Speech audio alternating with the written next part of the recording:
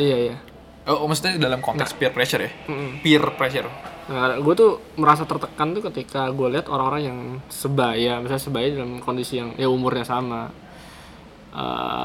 backgroundnya nggak jauh beda, dia nggak miskin dan nggak tajir banget itu, tapi dia yang pertama yang paling gue rasa tertekan adalah ketika mereka udah tahu mau ngapain dan mereka lakuin itu dengan semaksimal mungkin gitu. Especially in the social media era ya, dimana Iya. lah, gue nih kalau misalkan gue usia 30-40 terus gue ngeliatin anak-anak zaman sekarang yang umur sekian, umur berapa, udah sukses, udah gede, income-nya apalagi ya, sensitif banget nih, income-nya udah jauh di atas kita, yang usianya 40, 50, itu gue bisa depresi sih. Kayak anjir, kenapa gue nggak lahir di era yang tepat gitu. Internet dan segala macam kesempatan deh. Gitu sih. Kadang-kadang nggak cuma tentang skill dan perseverance, ya nggak sih? Kadang-kadang nggak cuma sekedar perseverance, lu lahir di era yang tepat, dengan keluarga yang tepat, dengan privilege yang tepat, itu ngaruh banget untuk sukses lo. Persetan lah dengan gue karena usaha gue sendiri. Enggak men, enggak. Iya itu benar, pasti. Karena banyak juga pertama anak yang orang tuanya ngasih fasilitas dan ngasih potensi buat sukses, tajir atau perusahaan gede segala macem, atau koneksinya bagus, tapi gara-gara dia anak bangsat jadinya nggak tumbuh aja gitu, jadi anak bangsat aja gitu, nggak naik gitu. Ya, semua ada pengaruhnya, semua ada porsi pengaruhnya. Iya kan. Entah itu backgroundnya dari di luar dirinya sama dirinya tetap ada pengaruhnya. Atau kebalikannya, yang dia skillnya bagus banget, drive-nya gede banget, tapi dia miskin di lingkungan yang bukan cuma miskin lagi, maksudnya kalau orang-orang Palestina atau daerah bencana atau daerah konflik atau segala macam ya, faktornya banyak banget ya, atau kesehatan dan segala macam, itu faktornya banyak gitu. Jadi nggak bisa sekedar sukses gue karena diri gue sendiri, enggak men, itu faktornya eksternal, nggak sepenuhnya internal. Iya, maksudnya gitu kan. Ya lebih yang privilege itu. Yang tepat berarti setiap faktor tuh punya porsi masing-masing lah dalam Parah. becoming the best version of yourself ya nggak sih? Iyalah. Best of you. Ya intinya kayak gitulah. Itu gue setuju banget sih. Cuma hal yang benar-benar gue garis bawahi di sini adalah ya, lu mau jadi versi yang kayak gimana lu perlu tahu. Yang paling gue dapat tadi tuh enlightenment, bener nggak bahasa Inggrisnya sih? Insights Insight itu paling dapat banget tadi pas lagi ngomongin faktor eksternal sama internal gitu. Itu gue dapat banget ada gitu, tiba-tiba begitu. Jadi ini sebenarnya masuk values banget sih, gue nggak ngerti. Ini bener-bener values banget. Cuman kalau berdasarkan values gue di sini jadinya kita tuh nggak ada di antara kita yang disuruh jadi orang terbaik di dunia atau di lingkungan kita ya, nggak ada kita disuruh jadi gitu. Kita cuma disuruh jadi terbaik dari potensi kita, gitu aja. Jadi kita nggak perlu banding-bandingin sama orang lain, kita cuma perlu fokus gimana kita memaksimalkan potensi kita. Kita jadi misalnya kita potensinya dari dikasih potensi maksimumnya misalnya 100, ya kita gimana jadinya bisa jadi orang yang 100 gitu. Cuma buat gue podcast ini ngajarin gue buat terbuka aja tentang diri gue sendiri gitu. Nggak cukup malu. Ini jurnal aja lah buat kita sendiri. Iya, misalnya nggak cukup malu sama kondisi lu sekarang, contoh. Kadang gue ngerasa minder gitu, kayak wah anjir kalau gue ngomong sama orang-orang yang kayak gini ya gue kayaknya harus ningkatin kelas gue dikit lah gitu. Contoh misalnya gue ngobrol sama orang yang gue tuh pengen banget jadi seorang entrepreneur, gue pengen jadi pilot nih, gue gini-gini. Sehingga seringkali kita mencari pembenaran, gue juga pengen jadi ini kok gini-gini. Bukan kita sih, kalau gue seringkali beberapa ngajak tadi. Iya, sorry. Nah, tapi di podcast ini gue kayaknya buat jadi versi terbaik dari diri lu sendiri adalah lu mulai dengan ya kejujuran dengan kondisi lu sekarang aja gitu.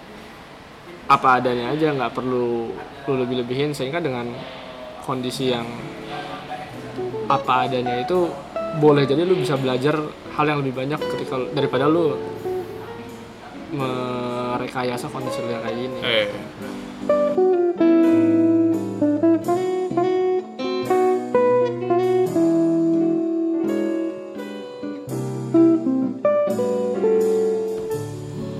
Oke, hai, selamat datang di Kontemplasi episode kedua. Sekarang gue nggak sendiri nih, biasanya kan monolog.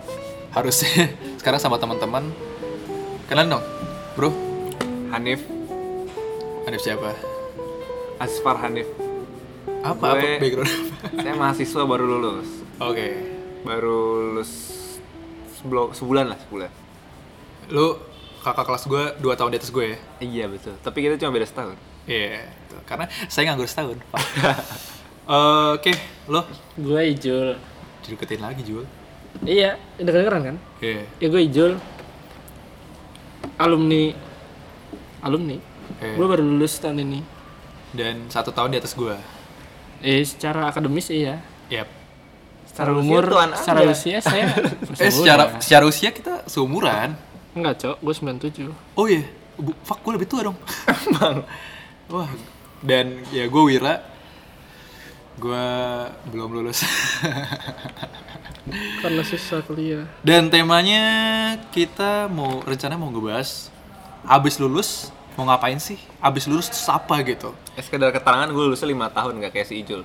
Nah Karena gue pernah cuti. jadi gue lagi tahun keempat. Ini juga ada tim horenya, kenalin dong. Siapa nih? Jangan ngobrol nggak? Oke. Oke. Gimana, Nif? Apanya gimana coy? Tadi lo statusnya gimana? Gue mahasiswa baru lulus, tapi lulusnya 5 tahun. Karena gue di semester 5 pernah cuti. Nggak kayak si Ijul kan 4 tahun straight. Bedanya itu. Terus sekarang sibuk apa? Sekarang saya sibuknya lagi bisnis. Mencoba bisnis. Bukan berarti bisnis itu udah keren gitu ya. Wih, bisnis. Belum tentu. Barangkali yang kerja jauh lebih untung. Bahkan pengangguran bisa jadi duitnya lebih banyak gitu ya. Lebih nggak ngabisin duit, bisa jadi kayak gitu. Iya.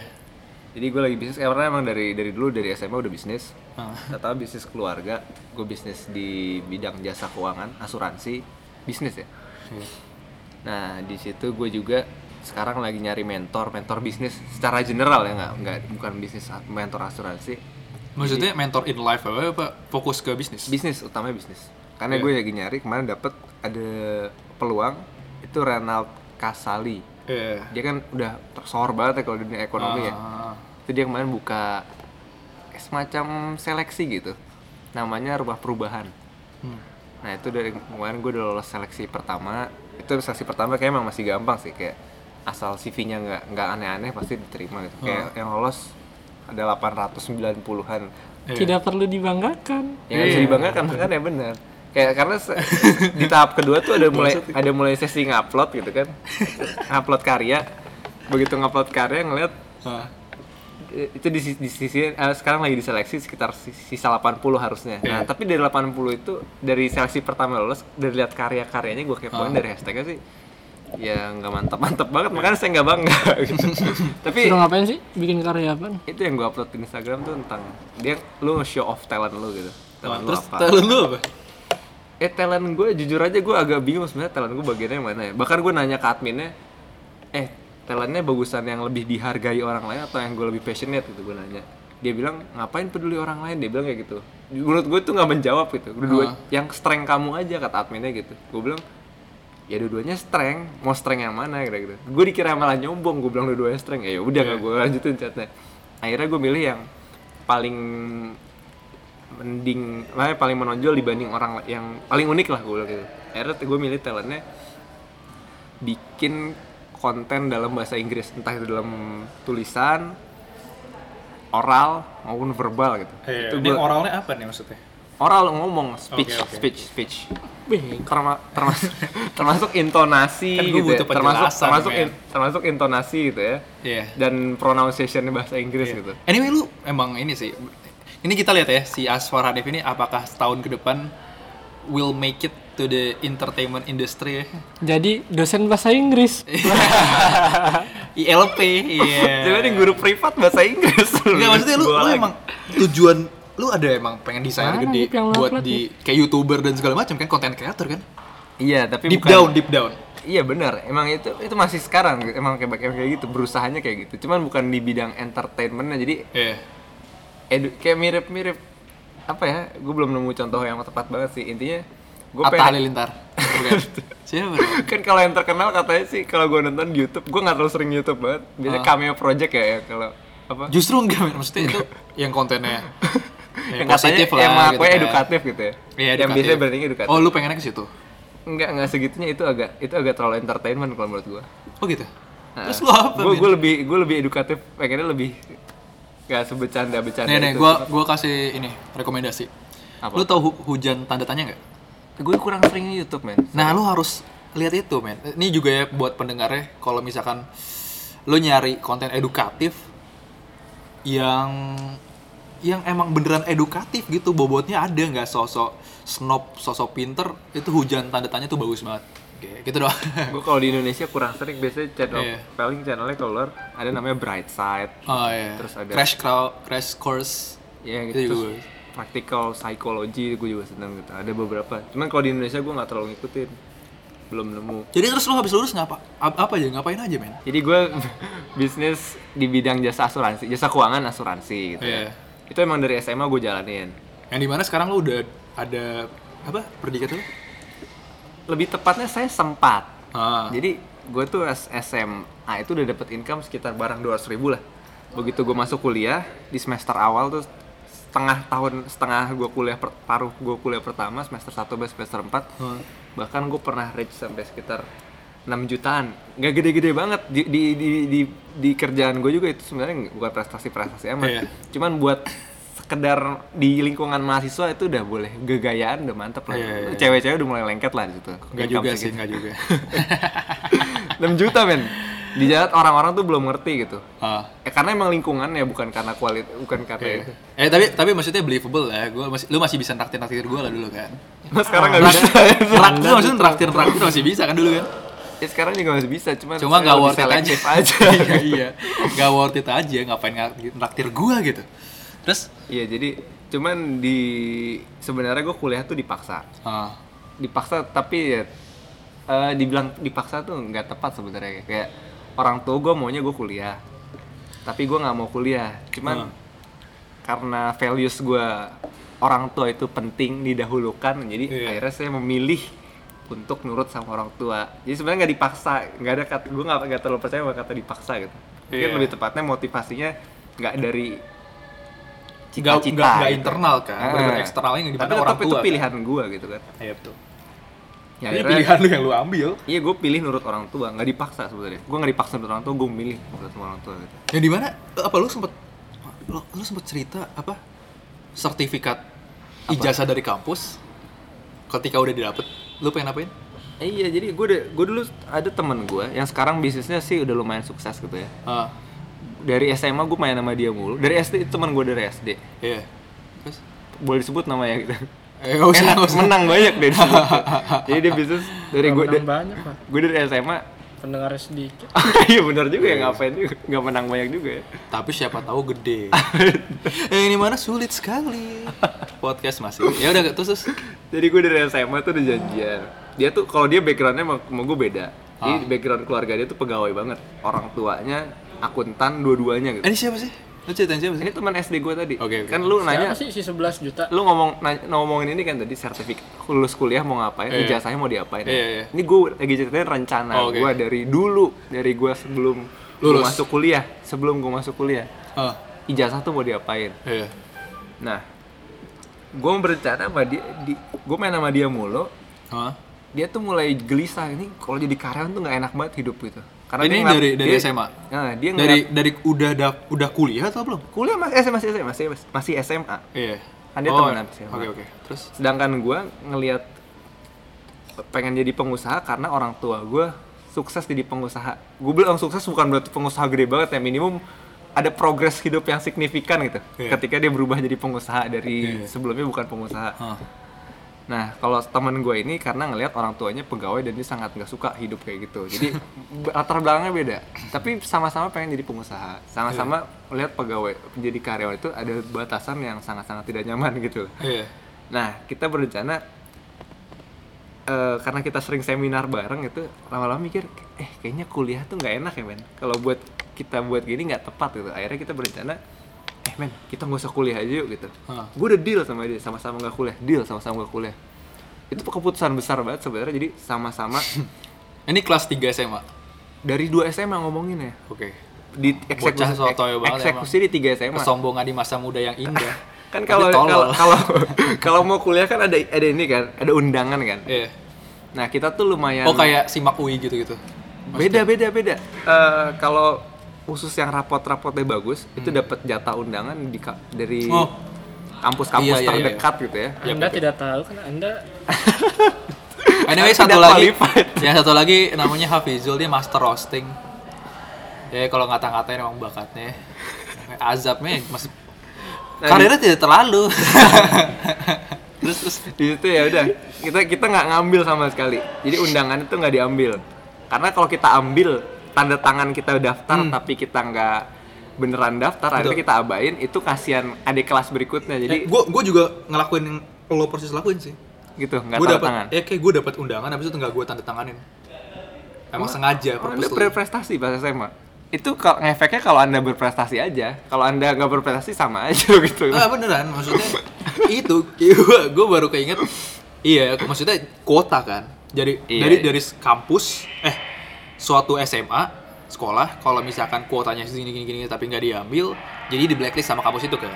Dikurangin jatahnya Iya, gue juga kayak gitu ngelakuin exactly sama. iya, lu dapat tapi nggak lu ambil. Dapet. Jadi Tapi kampusnya nggak tuh khawatir di blacklist tapi masih kurang orang. Ya udahlah, tawarin aja si Wira, tawarin. Terus Nah, kalau gue bukan kayak gitu. Maksud tuh, Jul. Justru karena udah tahu konsekuensinya bakal kayak gitu, gue sama temen gue ini, gue sebutnya dia namanya Faris biar enak gitu. Nah, gue masih Faris nih, udah shout out buat Faris ya. kita nggak usah tanda tangan nih, udah biarin aja. Kita nggak daftar, kita memutuskan nggak daftar sama sekali gitu. Jadi ya. Iya. Jadi nggak bakal ditawarin dapat undangan dan nggak diambil, nggak daftar. Terus Gue lupa apa sih Faris nggak tanda tangan juga. Yang jelas gue di situ sama-sama nggak setuju nggak mau kuliah dan gue nggak tanda tangan gitu. Si Faris tuh yang punya ayam sama coffee shop. Betul. Nah, itu dia tahu. Nah, nggak sialnya sih, pasti semua ada hikmahnya gitu. Nah, pas udah sama-sama lulus SMA, kita sama-sama gagal mengeksekusi wacana kita yang untuk nggak mau kuliah. Karena terpaksa sebenarnya. Kalau gua gagalnya tuh karena gue overconfident. Saya overconfident itu karena gue kan berantem mulu sama nyokap. Dari setahun kelas 3 tuh udah ngomongin rencana berantem mulu. Kau kuliah penting kuliah. Sampai guru dipanggilin ke rumah untuk motivasi kuliah. Itu nggak kena. Ini apaan sih kuliah gitu. Nah, akhirnya dia mulai nyokap tuh mulai subjektif gitu. Ya ngelakuin aja sih buat mama sih. Nah, udah mulai kayak gitu. Itu mulai ya mau gimana gitu. Mulai mikir kalau udah gitu, subjektif nih gimana ya? Udah nggak open lagi berarti, udah mulai emosional. Akhirnya gue tantangin. Ya udah deh gini aja. Kalau mama kekhawatirannya seperti itu karena ada kompetensi yang harus dibutuhkan untuk hidup tanpa kuliah itu, mama anggap kayak begitu gitu. Gue tantangin itu. Ya udah kalau emang nilai UN-nya bagus, berarti kan gue sebenarnya cukup mandiri untuk mendapatkan apa yang gue mau gitu. Gue bilang kayak gitu. Ya udah gue tantangin, IP-nya 9 bukan IP zaman dulu apa namanya? Ya nilainya 9. Gue tantangin 9 UN. Dapat gak tuh? Itu dia nggak dapat overconfident di situ. Emang Anda takabur tuh, namanya takabur. Karena sebelumnya layaknya peserta Benteng Takeshi Anda. UN tuh di zaman dulu tuh sebenarnya sebelum angkatan gue UN tuh sebenarnya nggak susah itu. Pas banget di angkatan gue tiba-tiba signifikan jadi drastis lebih susah. Dan itu bener, itu data gue nggak. Coba dicek gue lulusan SMA tahun berapa ya? Ya antara data dan ada excuse Anda. Ya dua-duanya. Tapi sebenarnya masih mungkin, sebenarnya masih mungkin kayaknya. Intinya dari target 9 gue cuma dapat 8 pun nggak dapat, cuma 7,8 apa gitu. Udah takabur jauh lagi. Jauh 7,8 kan di situ. Terus gue nggak pakai bimbel, di teman-teman gue bimbel nggak. Tetap aja itu excuse. Excuse lagi lah itulah. Temen lu ada yang reach itu gimana kan? Nggak ada. Seriusan? Nggak ada. Teman gue yang paling pintar pun nggak ada. Emang itu di zaman itu lagi chaos banget.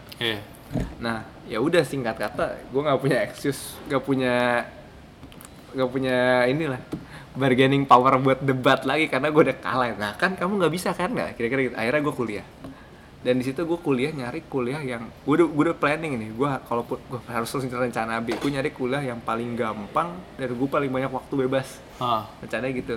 Nah, mulai kampus gue yang udah gue berhasil lulus di sini sekarang, dan itu sih cukup. Yang di mana telat ya? Setahun ya. Enggak telat setahun ya. Lu tahu setahun, men. Oh lulusnya? Iya. Masuknya enggak. Oh iyalah. Iya, nah kalau temen gue mirip-mirip. Bedanya kalau dia langsung sampai bapaknya tuh sampai ngancem kayak, papa sakit kayaknya nih, kalau papa sama mama sakit kalau kamu masih nggak mau kuliah. Parah, Atau diancamnya kayak gitu. Akhirnya dia kuliah. Oh ini si Faris ini. Jadi kita sama-sama nggak pengen kuliah, tapi sama-sama akhirnya sama-sama kuliah dan jadi sarjana. Singkat cerita udah lulus. Dia lulusnya tuh lumayan keren. Dia 3 tahun setengah dan double degree. Semester terakhirnya, 2 semester terakhir dia ke Perancis gitu. Karena memang kampusnya mahal. Sama kita juga segitu. Terus Bukan. Beda sih, dia ke doang. Perancisnya lebih mahal sih. Bedanya di Perancis lebih mahal. Tapi kampusnya sama, harganya nggak beda jauh. Terus Ya udah balik dari situ tuh, sebelum kita berangkat kuliah kita udah rencana. Ini kita buat branding aja biar keren. Jadi kita pungus. Kalau udah terpaksa kayak gini, kita udah lanjut kuliah nih. oh. Ya udah gini aja. Nanti kita habis kuliah kan kita nggak bakal jadi pegawai lagi. Kita bilang gitu. Daripada ijazahnya kita anggurin, mending kita frame. Sebelum kita frame kita coret-coret dulu. Ayo deal. Biar kepaksa jadi entrepreneur. Itu salah satunya, tapi motivasi utamanya buat gegayaan gitu, buat keren. Iya. Belum ada yang ngelakuin kan kayak kita udah lulus gitu ya, forever fucking, kita sensor lah nanti, fucking unemployed gitu. Artinya kita nggak bakal pernah dipekerjakan oleh seorang bos gitu. Itu kita frame dan kita share itu lah gitu. Yang dimana ketika berhasil dilakukan, Anda akan menyesal. Belum dilakuin, masih mungkin Iya, gua lakuin itu iya, masih iya. mungkin. Tapi sekarang- karena ijazah saya masih nyangkut di atas nih. Oke. Oh, kenapa nggak diambil? Udah bisa diambil kan? Iya, udah bisa. Saya belum sempet. Ada persyaratan yang kurang. Oh, lu udah. lu baru kemarin ngambil. Ada bagus ijazah gitu. Lengkap.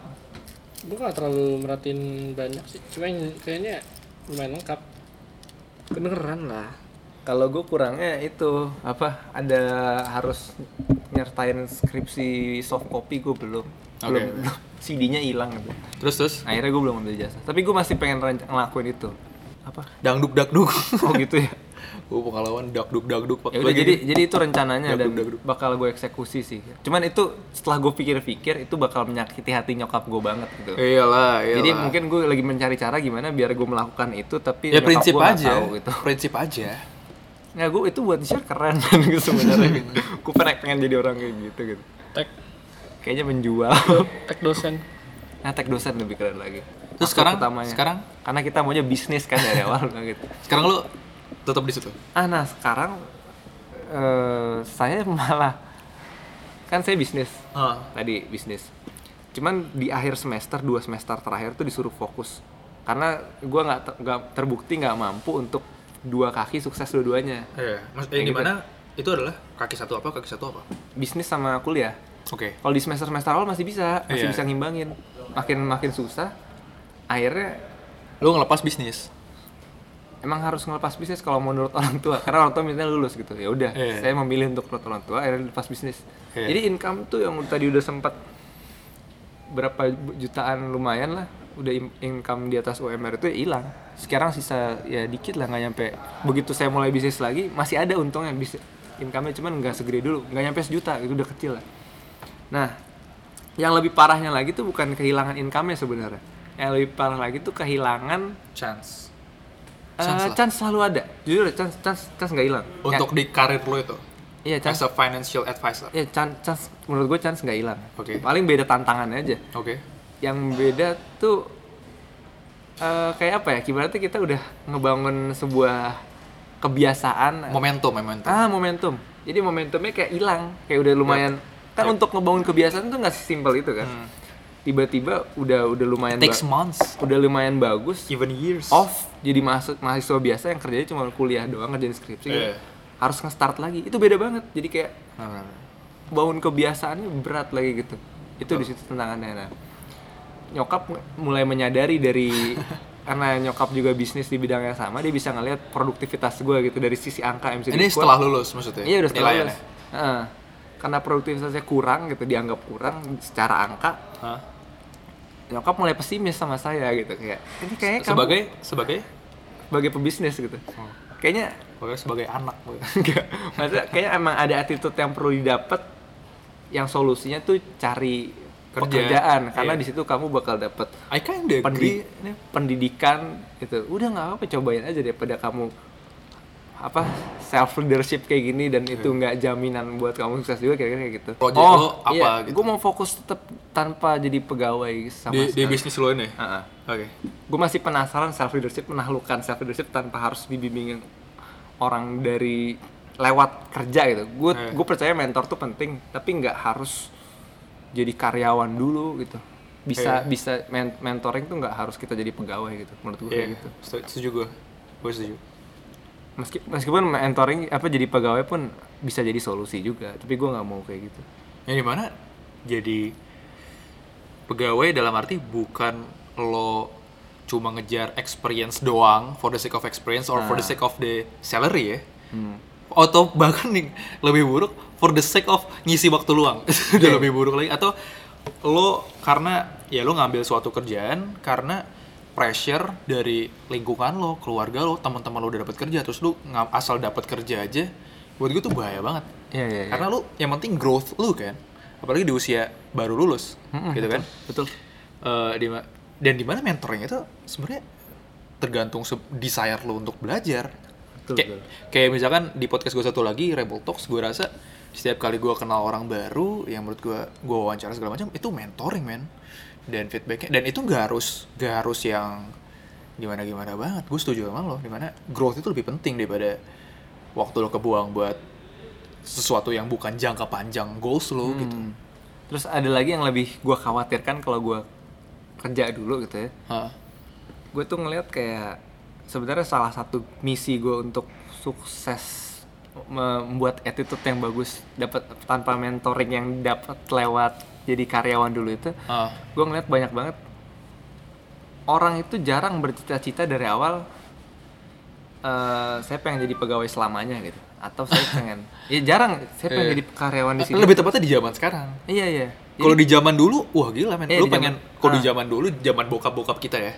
Pegawai negeri gitu emang pengen pegawai dapat pensiun, pegawainya tuh pegawai panjang, nggak pindah-pindah perusahaan aman, dalam gitu, hidup dalam safe, konteks gitu ya. aman. Ya, gitu. Anda bener. Jadi kayak lebih tepatnya zaman sekarang. Zaman sekarang kan udah terkenal gitu, banyak Jumping kutu. jadi orang-orang yang sukses tuh kayak gimana, image-nya tuh ya pengusaha gitu. Nah banyak sedikit orang yang cita-citanya emang dari awal pengen jadi pegawai, cuman prakteknya tetap aja masih banyak kan yang jadi pegawai, karena biasanya kayak tetap nyoba jadi pegawai dulu awal-awal. Entah alasannya cari modal dulu lah, entah alasannya cari kayak nyokap gue tadi nyaranin kayak buat belajar dulu dapetin attitude itulah. Sebenarnya itu semua bener, maksudnya itu ada benernya, nggak dan sah-sah aja. Cuman kebanyakan orang begitu udah masuk kejebak di situ loh. Untuk keluar tuh susah, akhirnya mereka menyerahkan, melupakan, idealismenya kalah sama zona udah masuk dunia karyawannya. Karena kadang-kadang konsekuensi dan tanggung jawabnya bukan cuma lo yang pegang. Terutama kalau misalkan lo udah menikah, tanggungan. Kadang-kadang rat race itu, yang hamster yang roda berputar itu bukan lo nggak pengen berhenti gara-gara lo takut terhadap nasib lo, tapi karena lo punya tanggungan itu. Ini mana kalau misalkan lo keluar ngikutin ego lo untuk ngikutin passion lo lah atau apa, anak lo sekolah gimana, makan gimana, gitu kadang-kadang nggak bisa se-egois itu ya. Lifestyle kalau udah naik nggak bisa turun. Sulit. Lifestyle terus naik. Kalau misalkan lo, masalahnya kalau lo ngejar passion lo doang dan di satu sisi lo jadi konsekuensiin yang penting justru kebutuhan premier ya, makan segala macam. Ya gak bisa lah gitu, istri lo segala macam, kesian. Iya.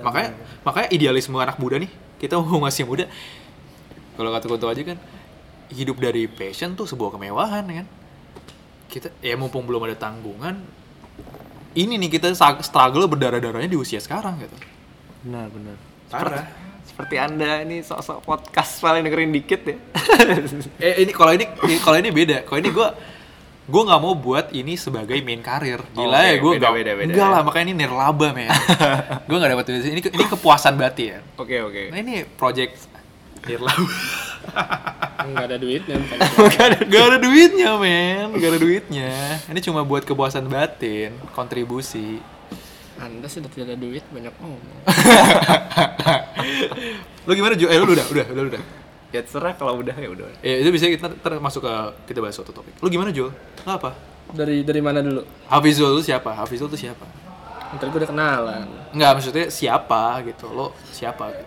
Gue sekarang jadi seorang employee di perusahaan e-commerce furniture. Yep. Gua apa? Posisi gue singkatnya divisi gue tuh ada di bagian desain interior. Jadi kalau misalkan lu atau ada kerabat lu misalnya ada perusahaan-perusahaan yang emang dia mau konstruksi bagian interiornya, itu perusahaan gue rata-rata ambil klien dari situ, dan gue bagian estimator. Gue yang ngitung nilai projectnya, gue yang ngitung seberapa besar resiko dari segi keuangan buat si perusahaan ini dan buat decision making dari perusahaan itu sendiri. Gampangnya kayak gitulah. Terus lo ini apa? Lo ini masih masa probation atau lo udah sebagai belum. Gue masih karyawan tetap? Belum. Gue probation. Gue daftarnya magang. Cuma kemarin beberapa yang waktu lalu lah gue dikasih offering buat jadi on job training gitu. Cuma gue belum confirm. Maksudnya gue belum ngasih jawaban gue. Itu gue masih minta. Tuh sebenarnya gue pribadi nggak begitu punya niat buat jadi seorang employee yang sukses. Gitu.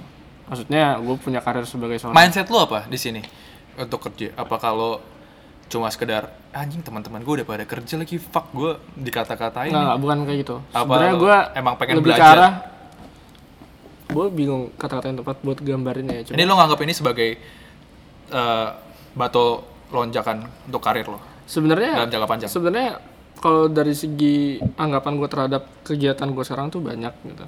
Biar jadi batu loncatan bisa, jadi ajang buat cari experience gue juga yang jelas, ajang buat cari income, terus latihan gue buat berusaha mandiri salah satunya itu. Cuma yang jelas hal yang paling bikin menohok buat diri gue sendiri kenapa gue jadi seorang employee dalam waktu yang sesingkat ini gitu. Ya karena gue masih cari gitu. Apa sih yang sebenarnya harus gue lakuin, dan gue tuh mau jadi orang yang kayak gimana sebenarnya yang pas banget buat gue. Apakah job lo ini udah sesuai dengan calling lo? Iya. Lo rasa gitu? Mungkin bisa digambarin kayak gitu kali ya. Ini udah sesuai passion lo senang ngerjainnya segala macam. Ya. Kalau nggak usah, maksud gue masih nyari gitu. Ini belum lah, masih jauh. Lu udah nemu belum sih? Nah callings lo? Itu ya makanya gue sedang cari. Oke. Gitu. Nah. Ini jadi ini ya. Salah satu bagian dari dalam rangka lo mencari passion lo itu ya? Iya. Bisa gue bilang kayak gitulah. Tapi sebenarnya gini, karena gue kuliah dulu di sekolah bisnis, sebenarnya gue nggak ada sama sekali pemikiran gue pengen jadi seorang entrepreneurship. Dulu gue mikir ya gue mau jadi apapun gak masalah lah. Gue mau jadi seorang profesional, kayak gue mau jadi artis, kayak aktif di entertain, kayak atau gue mau jadi businessman. Deep down apa? Jujur lah, deep down lu pengen apa? Ini gue lagi ceritain. 10 tahun lagi lu apa mikirnya, Pak? Iya, ini gue lagi ceritain. Dia belum ada. Ini ada wawancara yang setupnya dia nggak punya perencanaan untuk jadi businessman. Iya dong, gak usah ditoyor-toyor gue bangsat. Kan gue lagi berusaha untuk sudut pandang gue. Bukan saya yang novel. Ini gue kayak ada orang lain. Ini ada satu lagi nih. Ini pesan ya. Ghost nih. Pesan ya ini. Harusnya ketika lu mau bikin podcast itu jumlah lu mewawancarai orang tuh harus diimbangi dengan lu mendidik diri lu sendiri. Anjing. Biar percakapan tuh efisien tuh, nggak buang-buang waktu. Nih ya, ini gue jelasin lagi. Ini sebenarnya dari gue cukup dari sekitar gue SMA itu kan udah cukup sadar ya, bahwa ntar lu bakal menanggung semua bentuk tanggung jawab hidup lu tuh sendiri, itu secara mandiri. Nah, tapi atas dari kesadaran pemikiran itu, gue sama sekali belum mikir gue mau jadi apa sih, gue harus jadi apa. Nggak ada sesuatu yang benar-benar menggairahkan buat gue harus jadi ini, idealisme. Cuma satu hal yang gue pengen ya, gue nggak pengen gagal aja, gue pengen berhasil aja gitu. Berhasil dalam artian income gue bagus, gue punya banyak duit, terus gue bisa kenal sama banyak orang, inspirasi banyak orang, intinya kayak gitu. Cuma yang jelas jadi apapun gue nggak masalah lah. Sampai ada gue kuliah di sekolah bisnis. Nah di situ tuh banyak pengaruh-pengaruh yang dikasih dari lingkungan luar maupun dari teman-teman gue, dari lingkungan kampus gue. Lingkungan luar tuh luar kampus apa dalam kampus? Di luar diri gue sendiri maksud gue. Tapi masih teman dekat ya? Iya, teman dekat, dosen, tempat main gue. Yeah. Nah itu secara langsung maupun gak langsung ya itu mempengaruhi gue. Coba mungkin kayaknya jadi seorang entrepreneur tuh hal yang paling tepat ya gitu. Yang paling punya potensi lah buat mencapai apa yang gue pengen. Tuh. Dan itu gue belum pernah kepikiran buat emang hidup gue tuh harusnya kayak gimana sih. Yang jelas hidup gue pengen berhasil aja. Gitu. Nggak pengen miskin lah. Karena kita tahu miskin tuh nggak enak men. Gitu. Gak ada di situ gue. Mungkin udah mau ngatain gue lagi. Enggak. Gue coba mengelola ngatur mindset gue. Miskin apa sih? Apa lu merasa bakal dikatain miskin? Enggak, maksudnya apapun yang diomongin kan harus insulting gue kan. Harus insulting lu juga kan. Siapapun yang di sekitar lu kan di-insult. Ya ini gini. Gue coba membuat mindset dalam pemikiran gue kayak ya udah, berarti kalau lu mau berhasil ya lu harus jadi seorang entrepreneur, lu harus jadi seorang businessman. Itu mindset sebelumnya apa sekarang udah masih kayak gitu? Belum, masih sebelumnya itu. Bahkan coba gue pertahanin sampai sekarang ya. Cuma ini gue masih setup dulu nih. Masih gue jelasin dulu. Nah, ya udah karena gue lingkungan gue tempat orang bisnis, gue main sama orang bisnis, gue sering dapet cerita orang iya jadi kalian tuh kalau mau bisnis ya kalian harus mulai dari sekarang, jangan takut gagal dan which is true. Gue nggak bilang salah gitu. Cuma yang jelas itu mempengaruhi gue kayak oh ya bener kayak become an entrepreneur is the way itu. Ya gue harus jadi seorang businessman karena ini yang paling bisa untuk mencapai keinginan gue gitu. Lu bisa ngasih inspirasi banyak orang tentang hal-hal yang mau lu coba kasih ke orang lain, lu bisa enjoy hidup lu sebenarnya, nggak perlu nyusahin banyak orang, nggak perlu tergantung sama banyak orang, intinya kayak gitulah. Lu nggak perlu terikat sama sebuah sistem dan semacamnya. Nah itu yang coba gue tanamin, tapi emang gue bukan nggak ada ya, gue nggak cukup bisa bilang gue tuh seorang yang pengen banget jadi seorang businessman itu, nggak juga. Lu pokoknya apa aja ya?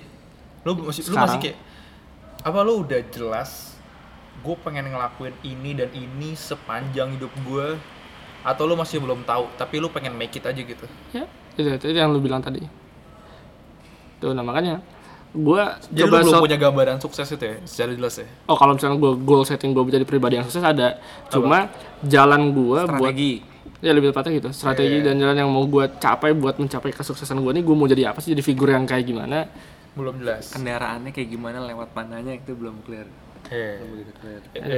Cuma sesosok sih lebih bukan saya itu goals finish yang gue pengen jelas, garis finish gue jelas gitu, gue pengen jadi pribadi yang gini, harus kayak gini. Cuma kan buat mencapai itu kan perlu strategi, perlu langkah-langkah yang lu harus semakin jelas itu. Nah langkah-langkahnya ini yang masih gue coba berbagai opsi yang ada gitu. Nah sebenarnya tujuan buat bisnis ini kalau gue pribadi kalau emang tim ini ya emang kita gimana caranya sih lewat strat ini kita bisa nemuin sebuah wadah yang isinya orang-orang yang sesuai dengan idealisme kita gitu, tempat kita bisa nyebarin idealisme kita sesuai misi kita pengennya kayak gimana. Ya cuma itu akan berdampak nanti pada kesuksesan perusahaan juga, yang namanya ya ntar perusahaan naik profit dan lain-lain skalanya. Cuma emang bukan perusahaan yang diorientasiin buat ini bakal jadi perusahaan yang gede nih, misalnya kayak komersial banget itu. Nah gue sebenarnya lagi nyari juga nih, ada nggak sih wadah yang bisa gue masukin di situ. Kita bertiga masih ini lah, masih early careers, masih fighters, masih struggle parah, masih nothing gitu loh. Makanya karena ini moga-moga jadi jurnal ketika kita udah agak naik terus, jadi ngingetin kalau misalkan kita masih makanya nothing. Atas ketidaktahuan gue karena gue tahu gue harus masuk kemana nih, di mana sih gue bisa nemuin tempat. Lo berusaha untuk humblein diri sendiri dan ya udah belajar aja dulu gitu. Dibilang humble diri sendiri enggak?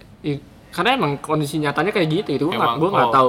Gak berusaha untuk ego ya, emang kayak gitu ya. Gue nyari. Sebenarnya gue masih gue nggak terlalu termotivasi buat jadi seorang profesional sukses. Intinya gue pengen jadi seorang figur yang gue bisa ngasih inspirasi buat banyak orang tentang pemikiran gue. Intinya kayak gitu. Nah caranya buat gue jadi kayak gitu pasti banyak hal gitu. Artis-artis bisa jadi kayak gitu kan. Lu aktif di dunia entertain bisa. Of course. You can teach, you can whatever, you can Iya, volunteer. lu jadi seorang bisnismen yang sukses gede banget, itu nama lu juga bisa. Lu ngomong pasti didengerin gitu. Atau sekalipun lu jadi seorang profesional yang nantinya bakal sukses banget, contoh yang gua kenal dan gua tahu namanya Pak Priyantono yang sekarang di Kementerian Pariwisata, dulunya direktur. Intinya sosial powernya gede, Anda bisa lah gitu. Lu pokoknya intinya lu pengen sukses iya, di titik di mana lu ngomong didengerin gitu kan. Sosoknya itu. Gue kasih inspirasi yang mau gue sampaikan ke orang-orang lah. Ya tentu dari inspirasi dan dari misi yang mau gue sampaikan itu begitu banyak cabang-cabang lagi kan. Keluarga gue bisa gue buat lebih sejahtera. Jadi sejahtera kan relatif. You can even write a book now. Iya, salah satunya. Nah, itu yang gue pengen dan yang gue alami sekarang ya gue mau coba cari jalannya kayak gimana ya, daripada gue nggak ngelakuin apapun kan. Itu bukan berarti gue kerja karena tekanan gue nggak ngapa-ngapain, karena tekanan gue karena teman-teman gue udah pada dapat kerja, enggak juga. Teman-teman seangkatan gue justru banyak yang nganggur. Gue kerja. Faktanya gitu ya, faktanya oke lah, faktanya kita ngomongin teman-teman kita gitu. Gimana? Nah, banyak yang nganggur kan? Kalau saya sih Atau kata-kata nganggur too real and too harsh.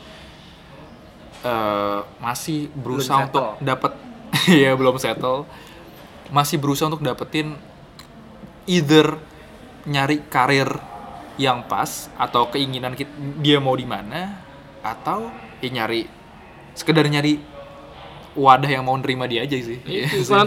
Konotasi orang yang nganggur tuh nggak selalu buruk man. Siapa tahu orang yang nganggur emang punya hal-hal yang dipertahankan dan emang itu bisa aja jadi secara literal sih sebenarnya nganggur tuh nggak ngapa-ngapain. Iya. Unemployed baru ya, unemployed sama nganggur beda sebenarnya. Cuman kalian jadi sama di sini. Yang penting kan lu harus growth-nya jalan terus kan. Itu yang sekarang gue coba ajar, yang coba gue cari lebih tepatnya, karena gue sadar kalau gue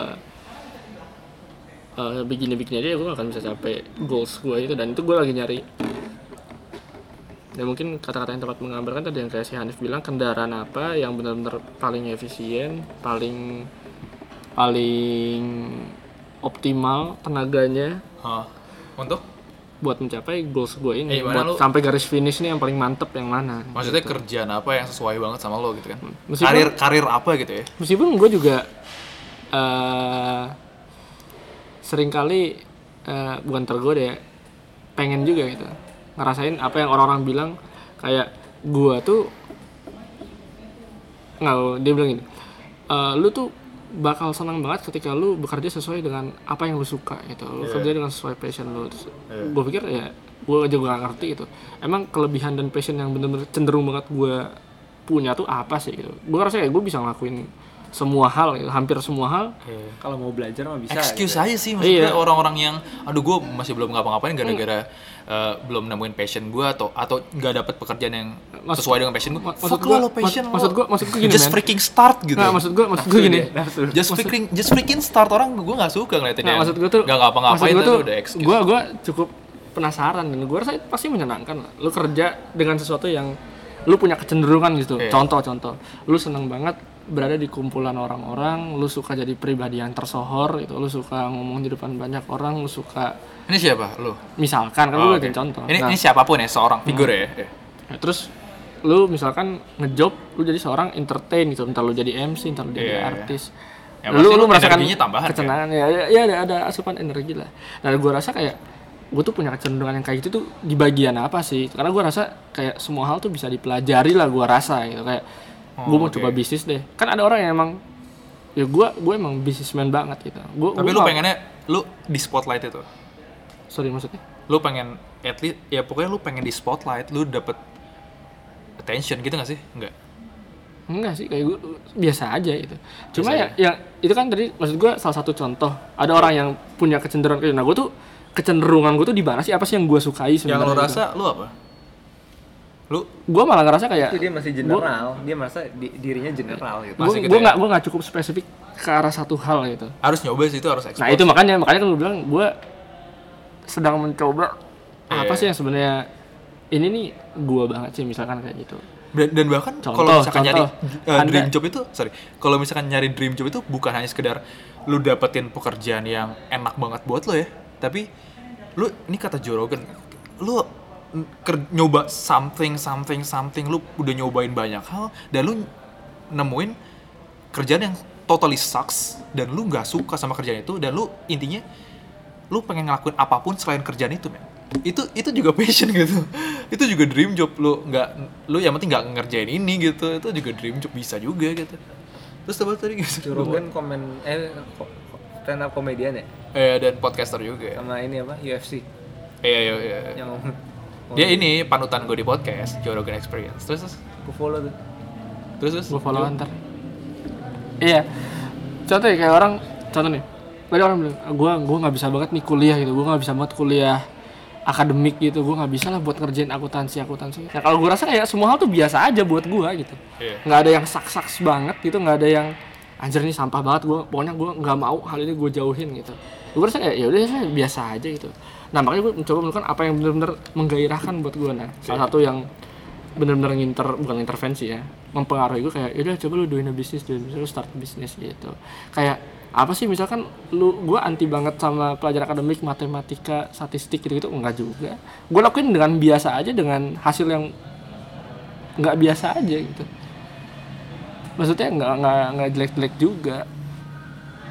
Makanya gue coba nyari gimana caranya apa sih yang benar-benar ini bisa menggairahkan gue gitu. Gue nggak tahu karena emang gue masih sedikit mencoba, atau emang karena pengaruh dari lingkungan juga, atau emang gue nggak tahu opsi-opsi lain ya, karena gue belum banyak eksplor itu tadi. Gue rasa kayak hal yang paling mendekati sejauh ini ya, mendekati apa yang mau gue capai ya, kalau nggak lu jadi bisnis ya terlalu di entertain. Saya mungkin kalau bisnis itu bisa beriringan ya. Di dua itu lo ngerasa lo kalau di bisnis entertain. Ngerasa Entertain itu apa, cuy? Men, maksudnya Raffi Ahmad juga doing nggak exactly kayak what gitu, he said. nggak kayak gitu. Dia bisnis juga dan Gue mikir. entertainment juga ya. Apa ya, satu hal yang tepat. Apa, men? Bukan Entertainment entertainment ya? Bukan apa? Ya mungkin lu dikenal banyak orang kali ya. You wanna have that influence. Oh iya, jelas lah, karena gue punya misi gimana Agak caranya gue sulit soalnya zaman sekarang jadi orang yang sukses tapi nggak terkenal gitu. Yeah, you wanna Kalau yang reach, sukses banget gitu ya. you wanna reach the fame. sebenarnya bukan You ketenaran. wanna get the fame apa gimana? Nggak, gue sebenarnya gue pengen jadi sosok yang lebih bertanggung jawab sama nanti terhadap gue pengen jadi sosok yang bertanggung jawab terhadap apa-apa yang gue lakukan gitu. Karena kan gini, gue punya misi gimana caranya gue nyampein. Gue punya misi gimana caranya nih gue bisa nginspirasi nyampein ke orang-orang apa yang mau gue sampein itu. Apa yang mau sampaikan? Which is asik. Apa yang mau lo sampaikan? Idealisme, bukan idealisme ya pemikiran Islami lah yang gue pengen coba sampein ke orang-orang. Oh, dakwah. Ya nggak bilang dakwah lah, Dakwah lah. jauh lah kalau dakwah men. Konsekuensi dakwah itu terlalu berat sehingga gue nggak sanggup lah. Cuma gue pengen jadi sosok yang inspirasi. Yap. Tentu dengan pemikiran Islami. Mendidik lah. Ya iyalah. Masalah ini. Intinya kayak gitu. Nah, gue rasa kalaupun gue cuma tadi yang bilang for the sake of fame gitu ya, famous dan lain-lain, gue rasa ya kalaupun itu penting, ya cuma goals gue nggak itu. Goals gue gimana caranya orang-orang ini notice. Fame is your vehicle gitu ya. Orang ini notice sosok gue dan gue bisa ngasih hal yang seperti itu gitu. Tapi gue bukan dengan cara-cara yang kebanyakan orang nilai sebagai seorang dakwah gitu. Lu punya gambaran diri lu tuh si ceramah-ceramah, ngasih ceramah motivasi dan lain-lain, enggak. Gue pengen orang tuh nyontoh dari value gue, behavior gue. Itu prestasi-prestasi gue. Itu yang harusnya.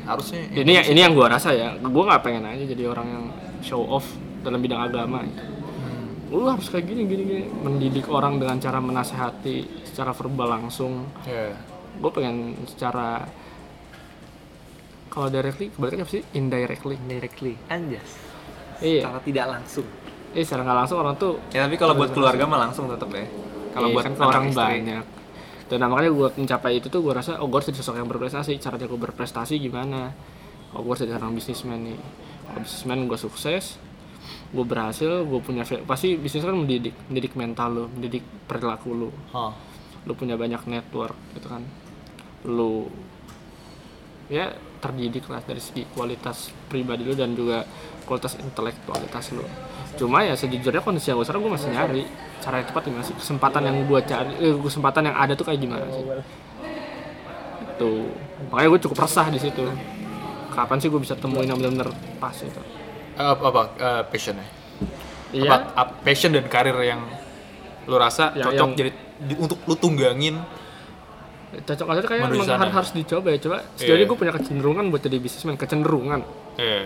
Berarti dari sekian banyak opsi gue coba sana itu. Karena definisi bisnismen di sini artinya lu punya bisnis, lu punya sistem, lu punya company, wadah ya. Bossless.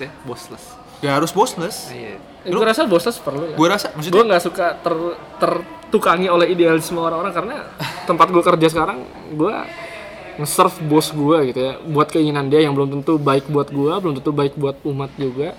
Yang boleh jadi itu buat kepentingan dia sendiri aja, dan gue rasa ya manfaat yang gue dapat cuma dari segi materi doang. Maksudnya bossless hierarkial kan, secara hierarkial lo. Iya. Kalau bossless pastilah nggak mungkin. Ya, makanya gue sedang coba buat nanamin pemikiran itu, nanamin mental itu gimana caranya. Nggak, gue bisa tadi apa yang si Hanif sampaikan juga.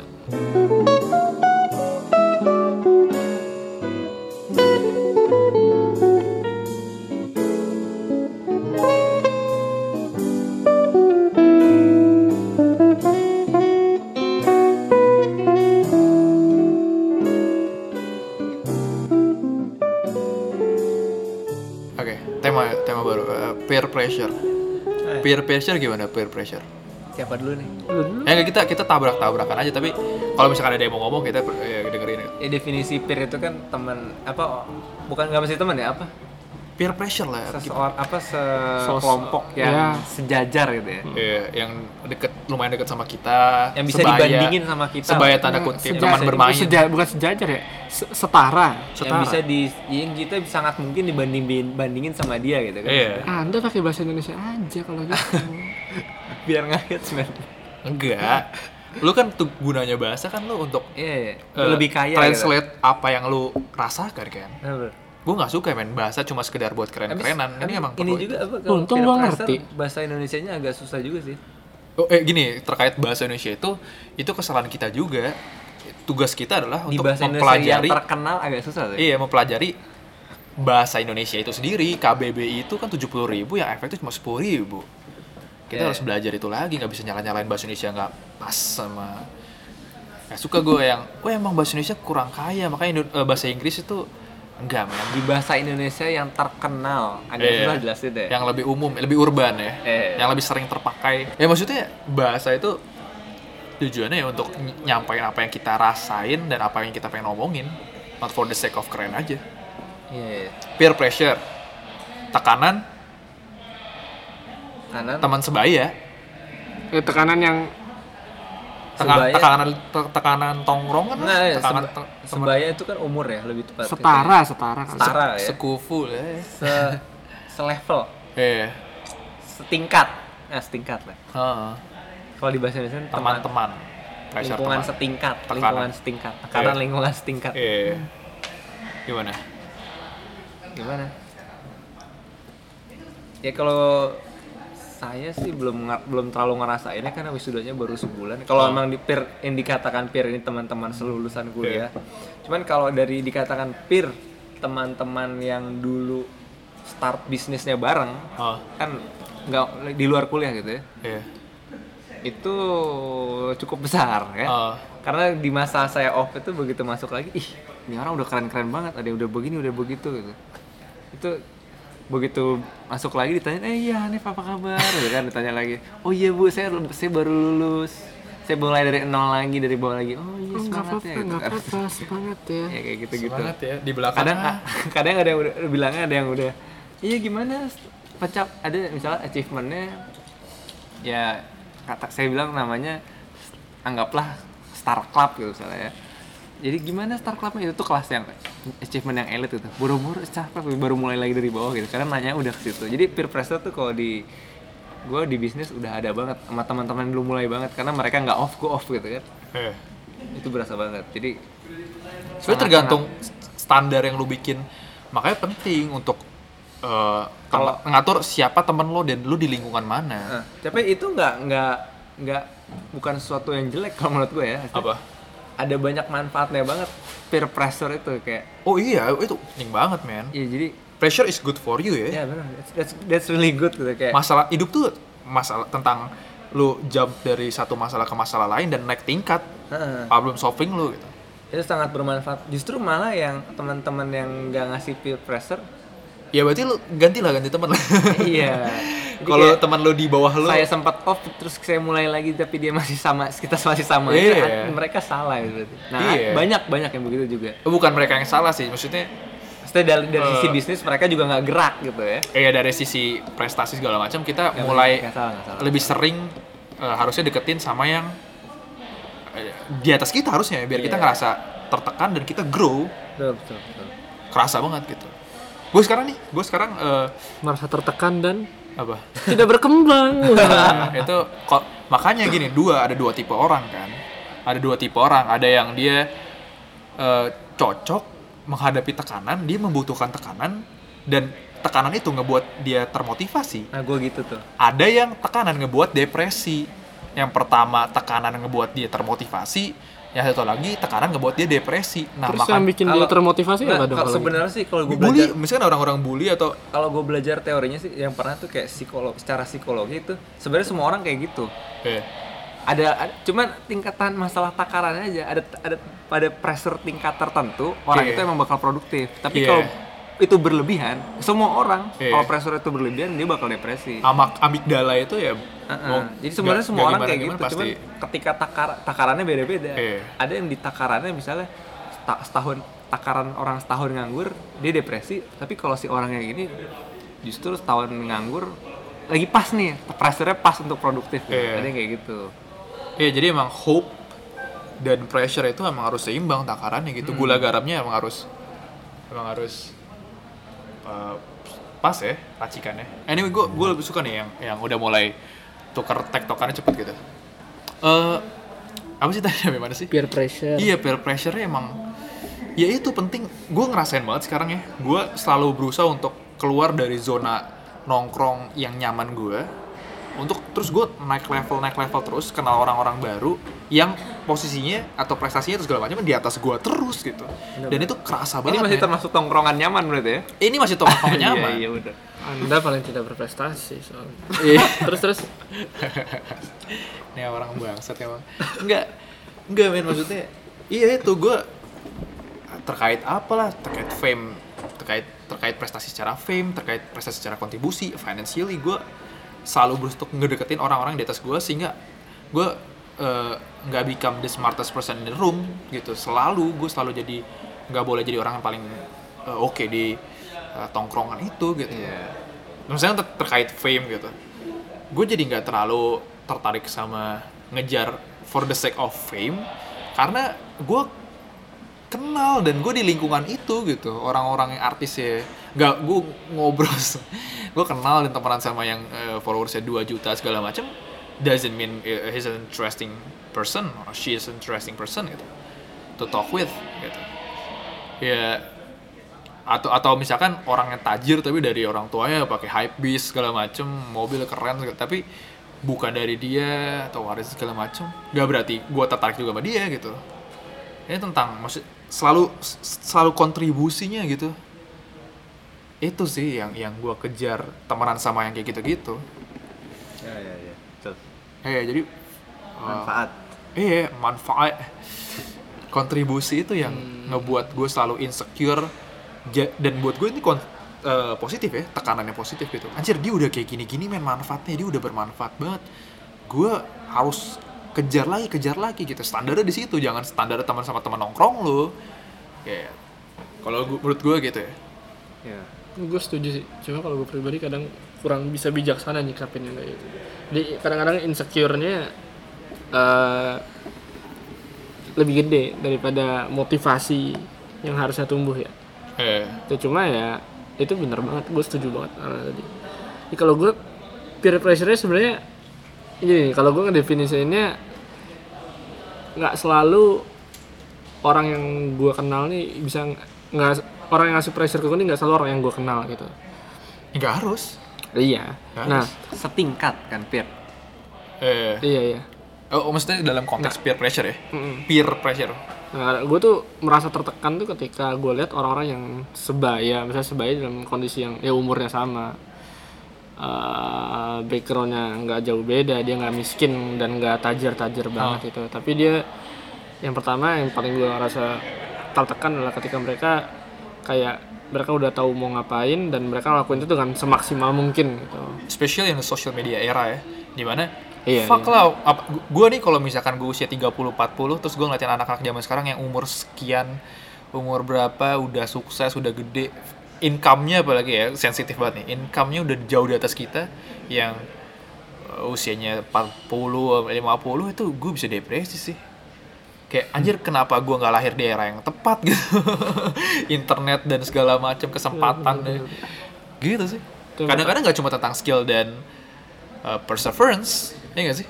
Kadang-kadang nggak cuma sekedar perseverance, lu lahir di era yang tepat, dengan keluarga yang tepat, dengan privilege yang tepat, itu ngaruh banget untuk sukses lo. Persetan lah dengan gue karena usaha gue sendiri. Enggak men, enggak, iya itu benar, pasti. Karena banyak juga pertama anak yang orang tuanya ngasih fasilitas dan ngasih potensi buat sukses, tajir atau perusahaan gede segala macem, atau koneksinya bagus, tapi gara-gara dia anak bangsat jadinya nggak tumbuh aja gitu, jadi anak bangsat aja gitu, nggak naik gitu. Ya, semua ada pengaruhnya, semua ada porsi pengaruhnya. Iya kan. Entah itu backgroundnya dari di luar dirinya sama dirinya tetap ada pengaruhnya. Atau kebalikannya, yang dia skillnya bagus banget, drive-nya gede banget, tapi dia Miskin di lingkungan yang bukan cuma miskin lagi, maksudnya kalau orang-orang Palestina atau daerah bencana atau daerah konflik atau segala macam ya, faktornya banyak banget ya, atau kesehatan dan segala macam, itu faktornya banyak gitu. Jadi nggak bisa sekedar sukses gue karena diri gue sendiri, enggak men, itu faktornya eksternal. nggak sepenuhnya internal. Iya, maksudnya gitu kan. Ya lebih yang Privilege itu. Yang tepat berarti setiap faktor tuh punya porsi masing-masing lah dalam mempengaruhi. Parah. Nah, terus yang kalau gue tadi orang yang udah he knows the way gitu ya, atau she know the way. Yang kedua, orang-orang yang emang ya yang gue bilang seumuran, background yang nggak beda jauh sama gue, tapi dari segi karir mereka udah makin banyak, meskipun mereka nggak tahu itu tuh mereka itu baik buat mereka atau enggak ya. Ini konteksnya temen lu kenal atau orang aja gitu? Ya dua-duanya. Oke. Terutama teman yang gue kenal lah, jelas kan gue tahu. Iya. Ya, karena gue rasa kok dia bisa ya kayak gitu. Karena gue rasa potensi gue nggak se buruk mereka lah, nggak lebih buruk dari mereka itu gue. Karena gue punya kepercayaan diri aja bahwa gue bukan orang yang worst banget kok dalam segala hal gitu. Iya. Entah gue punya kepercayaan diri itu aja. Misalnya gue suruh ngapain dalam satu hal itu, ya coba lu belajar ngerjain sesuatu gitu. Gue bukan orang yang gue nggak bisa nih, ini bukan gue banget, gue bego nih di sini. Gue juga gitu. Terus misalkan gue harus misalnya entah gue nge-arrange sesuatu, gue main musik, gue ngapain misalnya, ya gue nggak bego-bego banget kok dalam hal-hal itu gitu ya. Hal itu karena bisa dipelajari buat gue. Dan ketika orang lain punya sesuatu yang nggak mencapai sebuah titik di mana mereka emang dinilai, oh ini orang udah bagus ya, udah baik, padahal mereka punya background yang nggak beda jauh sama gue gitu kan. Mereka seumuran sama gue, atau mungkin ya kuliah bareng, ataupun entah siapapun itu. Ya ekonomi, usia, privilege sama, tapi dia lebih gede daripada lo gitu kan. Iya. Makanya gue rasa, wah iya juga sih gitu. Cuma gue sering kali gue rasa kayak ada sebuah pembenaran aja. Tapi ya ini bukan excuse sih, lebih tepatnya kayak nggak perlu terlalu gue pikirin juga. Dulu kayak ya udahlah, meskipun mereka itu belum tentu mereka tuh ada di jalan yang tepat gitu. Belum tentu mereka tuh itu bukan urusan lu sebenarnya kan. Ya udahlah, itu kan urusan mereka gitu. Makanya yang tadi gue bilang ya itu nggak perlu terlalu gue pikirin juga. Itu balance-nya emang harus itu sih, antara lo ngerasa tertekan dan termotivasi untuk ngejar mereka, sama legowo bahwa men lu nggak akan pernah bisa ya do everything gitu, semua ada kelebihan dan kekurangannya gitu. Itu balance di antara dua itu memang harus ini sih, harus tepat gitu. Lo gimana deh? Gue kayak masukin yang peer pressure sih lebih menarik. Tadi lu udah ya? Bukannya gue udah cerita dikit sih tapi. Apa? Tadi Peer pressure. All di bisnis tuh begitu. Nah kalau sama teman-teman sekampus sih gue nggak terlalu ngerasain peer gitu. Gak bisa sih, gak bisa. Lu harus tetap harus keluar zona lu dan bergabung sama berteman bergaul sama orang-orang di atas lu gitu. Maksudnya kalau teman-teman yang udah lulus gitu, udah lulus kan bisa dibilang mungkin bisa dikatakan peer gitu. Gue peer pressure gue nggak dari situ. Iya, dari cuman tadi lebih banyak dari keluarga, hubungan bisnis. Keluarga ya, mungkin keluarga. Anda mendengarkan nggak sih kan? Iya dengerin dong Pak, tapi kan ini konteksnya beda bangsa. Gimana lagi ya peer pressure? Iya sih udahlah. Iya, karena gue juga nggak cukup banyak main gitu, maksudnya nggak cukup banyak main ketemu orang-orang baru. Itu gue rasa kekurangan gue sih, jadi kurang merasakan tekanan ya. Tekanannya dari orang-orang yang lu, yang pasti kan tekanan yang paling kerasa ya karena lu kenal sosok ini kan. Contoh misalkan lu kenal nih, ini misalkan Wira, nih gue kuliah bareng, kayaknya Wira nih biasa-biasa aja, kuliah juga nggak rajin-rajin banget gitu. Terus dia juga nggak terlalu suka banget ngejar apa yang dia suka, tapi sekarang dia udah begini. Itu kan masih lebih bisa lo ukur daripada orang lain kan. Oke. Lo ngerasa ya emang selalu gitu men, selalu gitu. That's how the world works. Lo akan selalu ada orang yang lo ngerasa lo lebih pintar daripada dia, lebih ini segala macam, tapi dia prestasinya lebih gede daripada lo. Emang the world is full of that karena mereka do it, mereka bener-bener do just freaking start gitu, karena ya itulah maksudnya, yang penting kan ngelakuin kan, dan belajar dari actions itu gitu.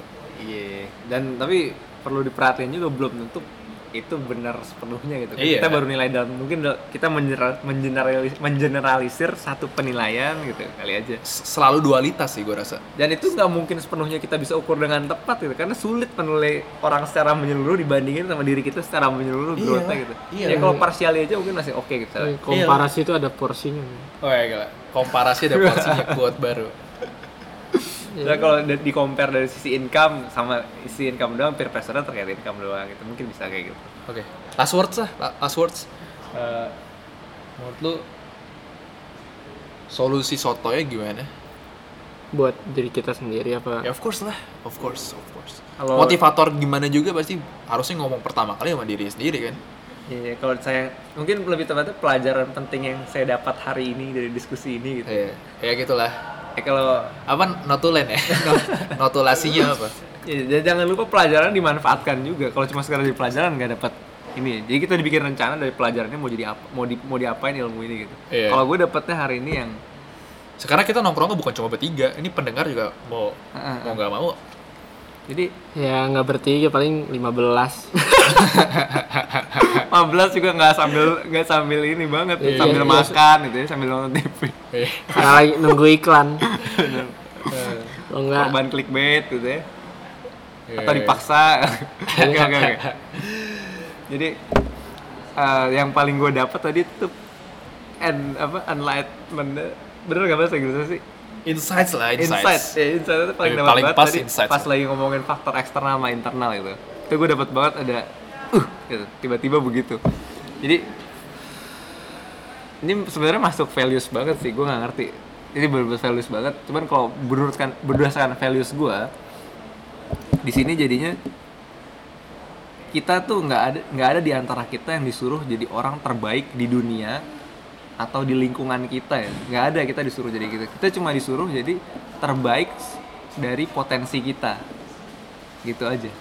Jadi kita nggak perlu banding-bandingin sama orang lain. Kita cuma perlu fokus gimana kita memaksimalkan potensi kita. Kita jadi misalnya kita potensinya dari dikasih potensi maksimumnya misalnya 100. Ya kita gimana jadinya bisa jadi orang yang 100 gitu. Tapi lu batasnya kan lu sendiri yang buat. Ya nggak sih? Gimana? Limitnya sebagai manusia lu sendiri yang buat. Iya, dan kita makanya jangan too early judge our limit gitu. Kita nggak Iya. boleh percaya ada limit. Kita nggak boleh percaya kalau kita mampu secara akurat mengukur limit kita gitu. Maksudnya ada orang yang si A, wah gila gokil, gue udah 100 juta per bulan. Ada yang gue baru 1 miliar per bulan. Itu kan Ya gue kira sih limitnya Limitnya nggak bakal juga. kita pernah tahu, nggak bakal pernah scientifically proven limit manusia itu berapa. Bahkan iyalah. ya kalau secara saintifik otak sendiri produktivitasnya nggak pernah termaksimalkan sampai lebih dari 10% kan? Itu kalau benar gak sih? Enggak, itu Gue nggak tahu. dari jurnal dan research yang gue baca. Ini mungkin juga gue salah, moga-moga bener ya. Nanti kita sama-sama ini lagi lah. Itu research yang itu instant dan segala macam itu terjadi di tahun berapa lah, pokoknya di mana ngukur ya berdasarkan setrum nggak tepat otaknya gitu ya? iya, di mana dilihatin Indikator pengukurannya nggak tepat. Biologically gitu, bagian otak mana yang aktif dari yang merespon dari ini gitu, dari setruman itu. Yang padahal Gue suka sih kalau ada yang bilang kayak gitu. padahal itu kan motorik doang. Iya. Motorik, tangan gerak segala macam. Padahal fungsi otak itu lebih banyak lagi yang imajinasi, perkiraan, feelings dan segala macam. Jadi lebih tepatnya ada bagian-bagian otak yang emang tugasnya itu, tapi yang ketika di research itu dilakuin dan famous sampai sekarang itu motorik. Ya, betul. Iya, tuh. Moga-moga bener ya yang gue baca ya. Gue berharap itu benar sih. Kalau emang itu benar. No, it's true, it's actually true. Ya intinya gue percaya. Maksudnya research terus dilakuin ya. Di sini intinya gue percaya belum potensi kita tuh masih potensi seorang manusia bisa jadi apa tuh masih jadi misteri lah. Iya. Dan apalagi lihat teknologi kan semakin Berkembang. eksponensial ya, berkembang Iya. gitu. Artinya Even seteknologi secanggih kita sekarang, kita harus terbuka sama chance di masa depan ya. Kita nggak pernah tahu peradaban manusia. Maksudnya Tuhan nyiptain kita juga kompleks gitu. betul. Eksponensial. Iya, betul.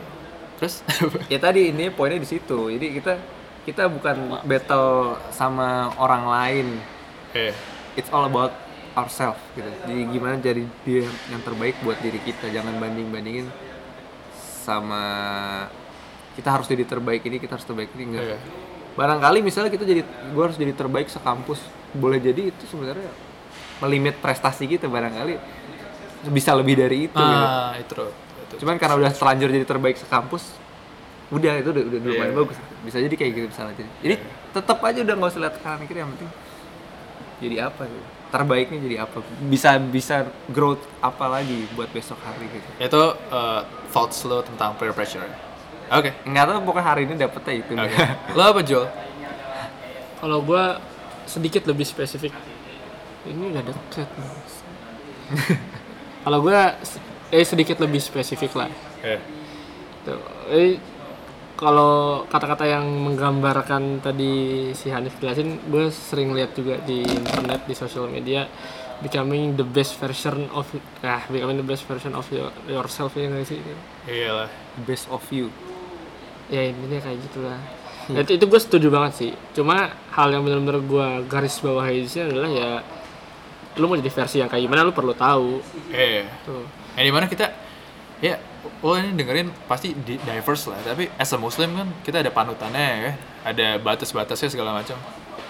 Ya, versi dari diri gue sendiri ya yang itu masih gue cari gitu. Dan gue rasa dengan gue tahu ya gue nggak cukup peduli lah ini didengar sama berapa banyak orang gitu ya. Mungkin antara kita tiga sama 2 orang lagi. Cuma buat gue podcast ini ngajarin gue buat terbuka aja tentang diri gue sendiri gitu. Nggak cukup malu Ini jurnal aja lah buat kita sendiri. Iya, misalnya nggak cukup malu sama kondisi lu sekarang, contoh. Kadang gue ngerasa minder gitu, kayak Wah anjir, kalau gue ngomong sama orang-orang yang kayak gini ya gue kayaknya harus ningkatin kelas gue dikit lah gitu. Contoh misalnya gue ngobrol sama orang yang gue tuh pengen banget jadi seorang entrepreneur, gue pengen jadi pilot nih, gue gini-gini. Sehingga seringkali kita mencari pembenaran, gue juga pengen jadi ini kok gini-gini. Bukan kita sih, kalau gue seringkali beberapa kali. Ngajak-ngajak tadi. Iya sorry. Nah tapi di podcast ini gue kayaknya buat jadi versi terbaik dari diri lu sendiri adalah lu mulai dengan kejujuran dengan kondisi lu sekarang aja gitu, apa adanya aja, nggak perlu lu lebih-lebihin. Sehingga dengan kondisi yang apa adanya itu boleh jadi lu bisa belajar hal yang lebih banyak ketika daripada lu merekayasa kondisi lu yang kayak gini. Makanya buat gue nyari lu mau jadi versi yang kayak gimana, strategi buat lu dapetin mencapai versi yang benar-benar pengen lu capai itu perlu, dan gue masih hari itu sampai detik ini podcast direkam. Ini mana sekarang tanggal berapa sih? Kita harusnya di awal 12 November 2018 ya. Jam 20-an. Jam 8 malam. Kita lihat 2 tahun lagi apa kan tetap kita merekam podcast tapi masih gini-gini aja. Iya. Gue kalau misalkan gak growth, Ataukah kalau gak growth gue berhenti lah pasti. Emang harusnya gitu ya, apapun bidangnya. Ya minimal buat kenangan lah. Iya. Kita dulu pernah berani ngomongin hal-hal seberat ini gitu. Iya. Dan kita masih, mungkin kita nggak usah 10 tahun deh, 2 tahun lagi itu terus kita udah Tadi grow. Gue ngomong 2 tahun. Grow. 2 tahun lagi kita grow dan kita dengerin kita sotoy ini. Aduh cringe banget ya kita. Gue ngerasa kayak gue gak cukup soto ya. Gue ngomong dengan apa yang gue rasakan sekarang secara alamiah. Soalnya sih enggak, yuk, bahasannya berat banget. Iya. Yang menurut kita di kondisi sekarang. Iya. Udah belum? Udah. Itu pressure lo. Intinya apa? Kalau jadiin short sentence? Apa ya? Lu jujur lah sama diri lu sendiri. Ya terus lu tetap cari apa yang lu mau. Gue nggak tahu sih, nggak cukup mampu buat ngerangkai jadi sebuah kata-kata yang bisa ngegambarin apa yang lu rasain ya. Tapi lu ngerasain sesuatu sekarang. Iya. Bisa. Oke, gue lah ya. Itu proses. Gue. On peer pressure. Gue rasa yang gue rasain dari podcast adalah lu kayak jurnal, lu nulis diary tapi public, man. Bayangin lu nulis jurnal personal nih, lu bener-bener jujur, personal segala macam tanpa topeng, tapi lu public.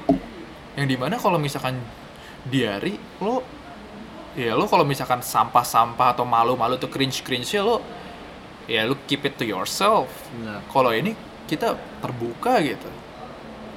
Gue mungkin berapa tahun lagi dengerin ini apalagi di cloud gitu, di internet aja gitu. Tapi dari tadi sih gue main-main aman aja maksudnya. Kayaknya kita main-main aman Iya, aja. kita semua main aman, tapi maksudnya ini honest kan? Iya, maksudnya belum ada kata-kata yang setahun lagi saya akan jadi ini.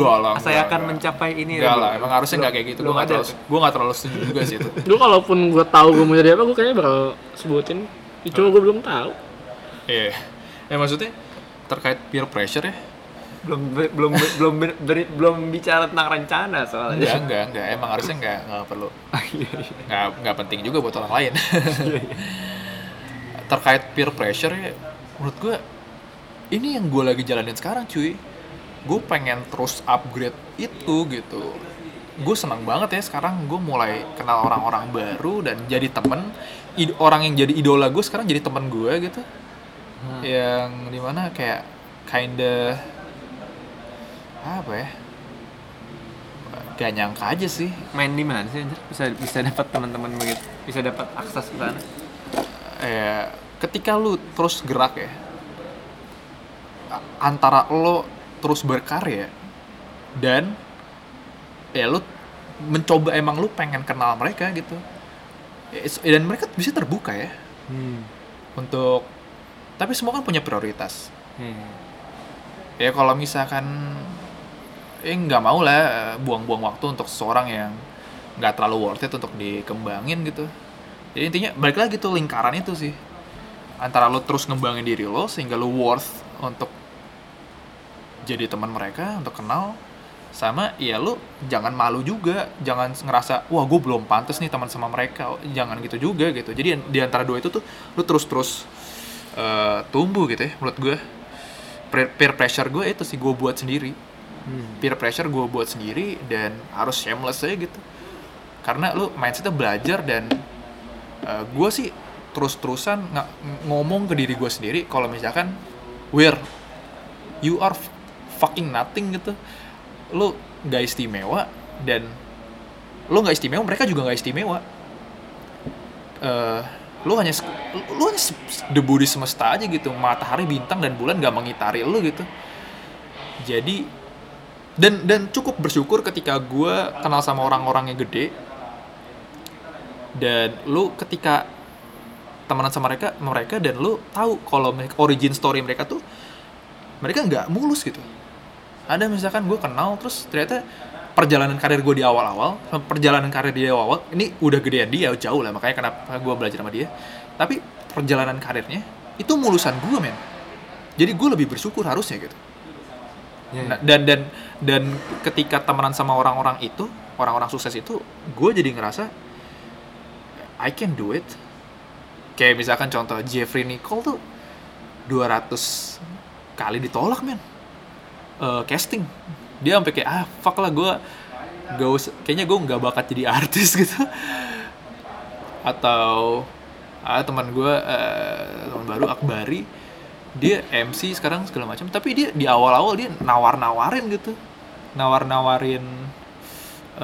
CP misalkan ada pensi nih, terus ada kontak futsal, dia nawarin si kontak futsal itu untuk gue jadi pensi dong, jadi MC pensi lu dong gitu, gak dibayar gitu segala macam. Semua tuh ada prosesnya, dan ketika lu tahu prosesnya itu emang it's not berhasil dan gagal itu bukan antonim, men, bukan suatu yang berbeda. Itu di sebuah jalur dimana untuk berhasil lu harus gagal. Gak bisa enggak, bukannya lu ngerencanain gagal atau ngabis jatah gagal lu untuk lu pengen gagal, cuma enggak. Mindset itu tetap sama kayak Wisnu Tama, no mistakes. Tapi gimana caranya lo ya mindset lu no mistakes, walaupun you know for sure you will make a mistakes and you will learn from it. Kayaknya segitu sih in life ya, in general ya ngapus ekspektasi dan terus ngelakuin action yang real aja gitu, gerak gitu. Jangan ekspektasi lu berhasil atau enggak, tapi pakai strategi dan gerak terus gitu. Take the risk dari yang gua rasa ya.